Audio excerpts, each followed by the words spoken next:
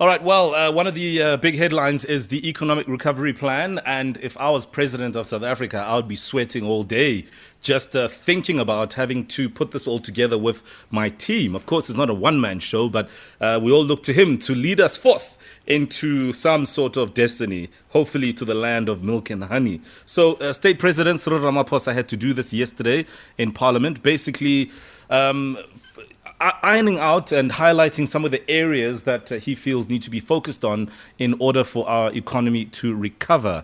Promises have been made, hundreds and thousands of jobs are said to be created, etc. There's millions and billions of rands being tossed around. So let's quickly just try and bring it down to the key issues here. We're joined on the line by expert Thuli. Money Tools Magubane, good morning. Good morning, Mo, and to the team and the listeners. Thanks for making time to speak to us this morning. Okay, so let's quickly look at the President's Economic Recovery Plan to transform our situation, the rut we find ourselves in. What are some of the key things for you that stood out that are actually things that can change our course? Okay, before I get into it, you guys were talking about nicknames for our bosses. Why do we call our big boss Cupcake? I don't know. I don't know if anyone has an answer to that one. But anyway, let's get into the topic at hand. Yesterday, everybody loves cupcakes, so maybe that's why. Sorry? Everybody loves cupcakes, what? so maybe that's why. Oh, everybody loves cupcakes. Wow, they are sweet. So yesterday, President Ramaphosa had called a special joint sitting at Parliament to basically go through his economic recovery plan for the country.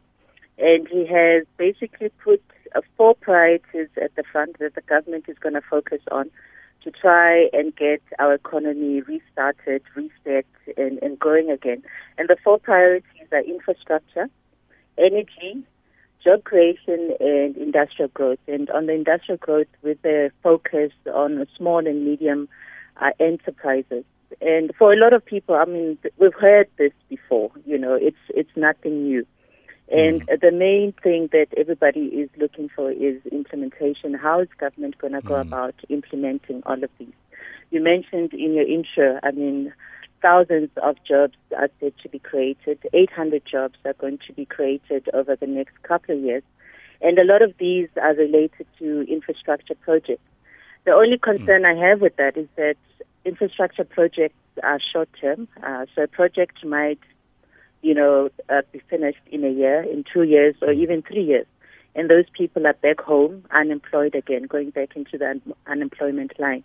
So we need ways to create sustainable jobs in this country.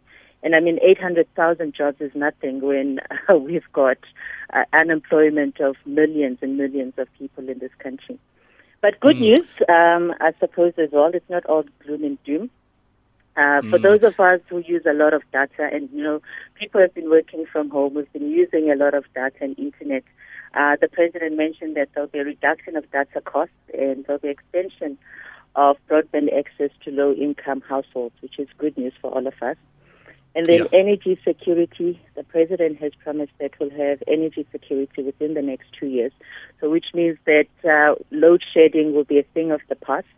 And we're expecting to have about almost 12,000 megawatts being introduced into the system, mainly from renewable energy companies. So, which is good news for us because the government wants to focus on industrialization and manufacturing. So we do need that energy security as a country.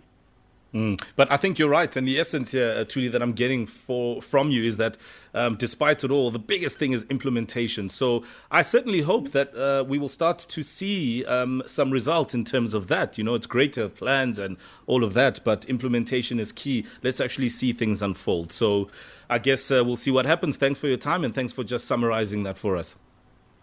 All right. Sure. Thank you. All right.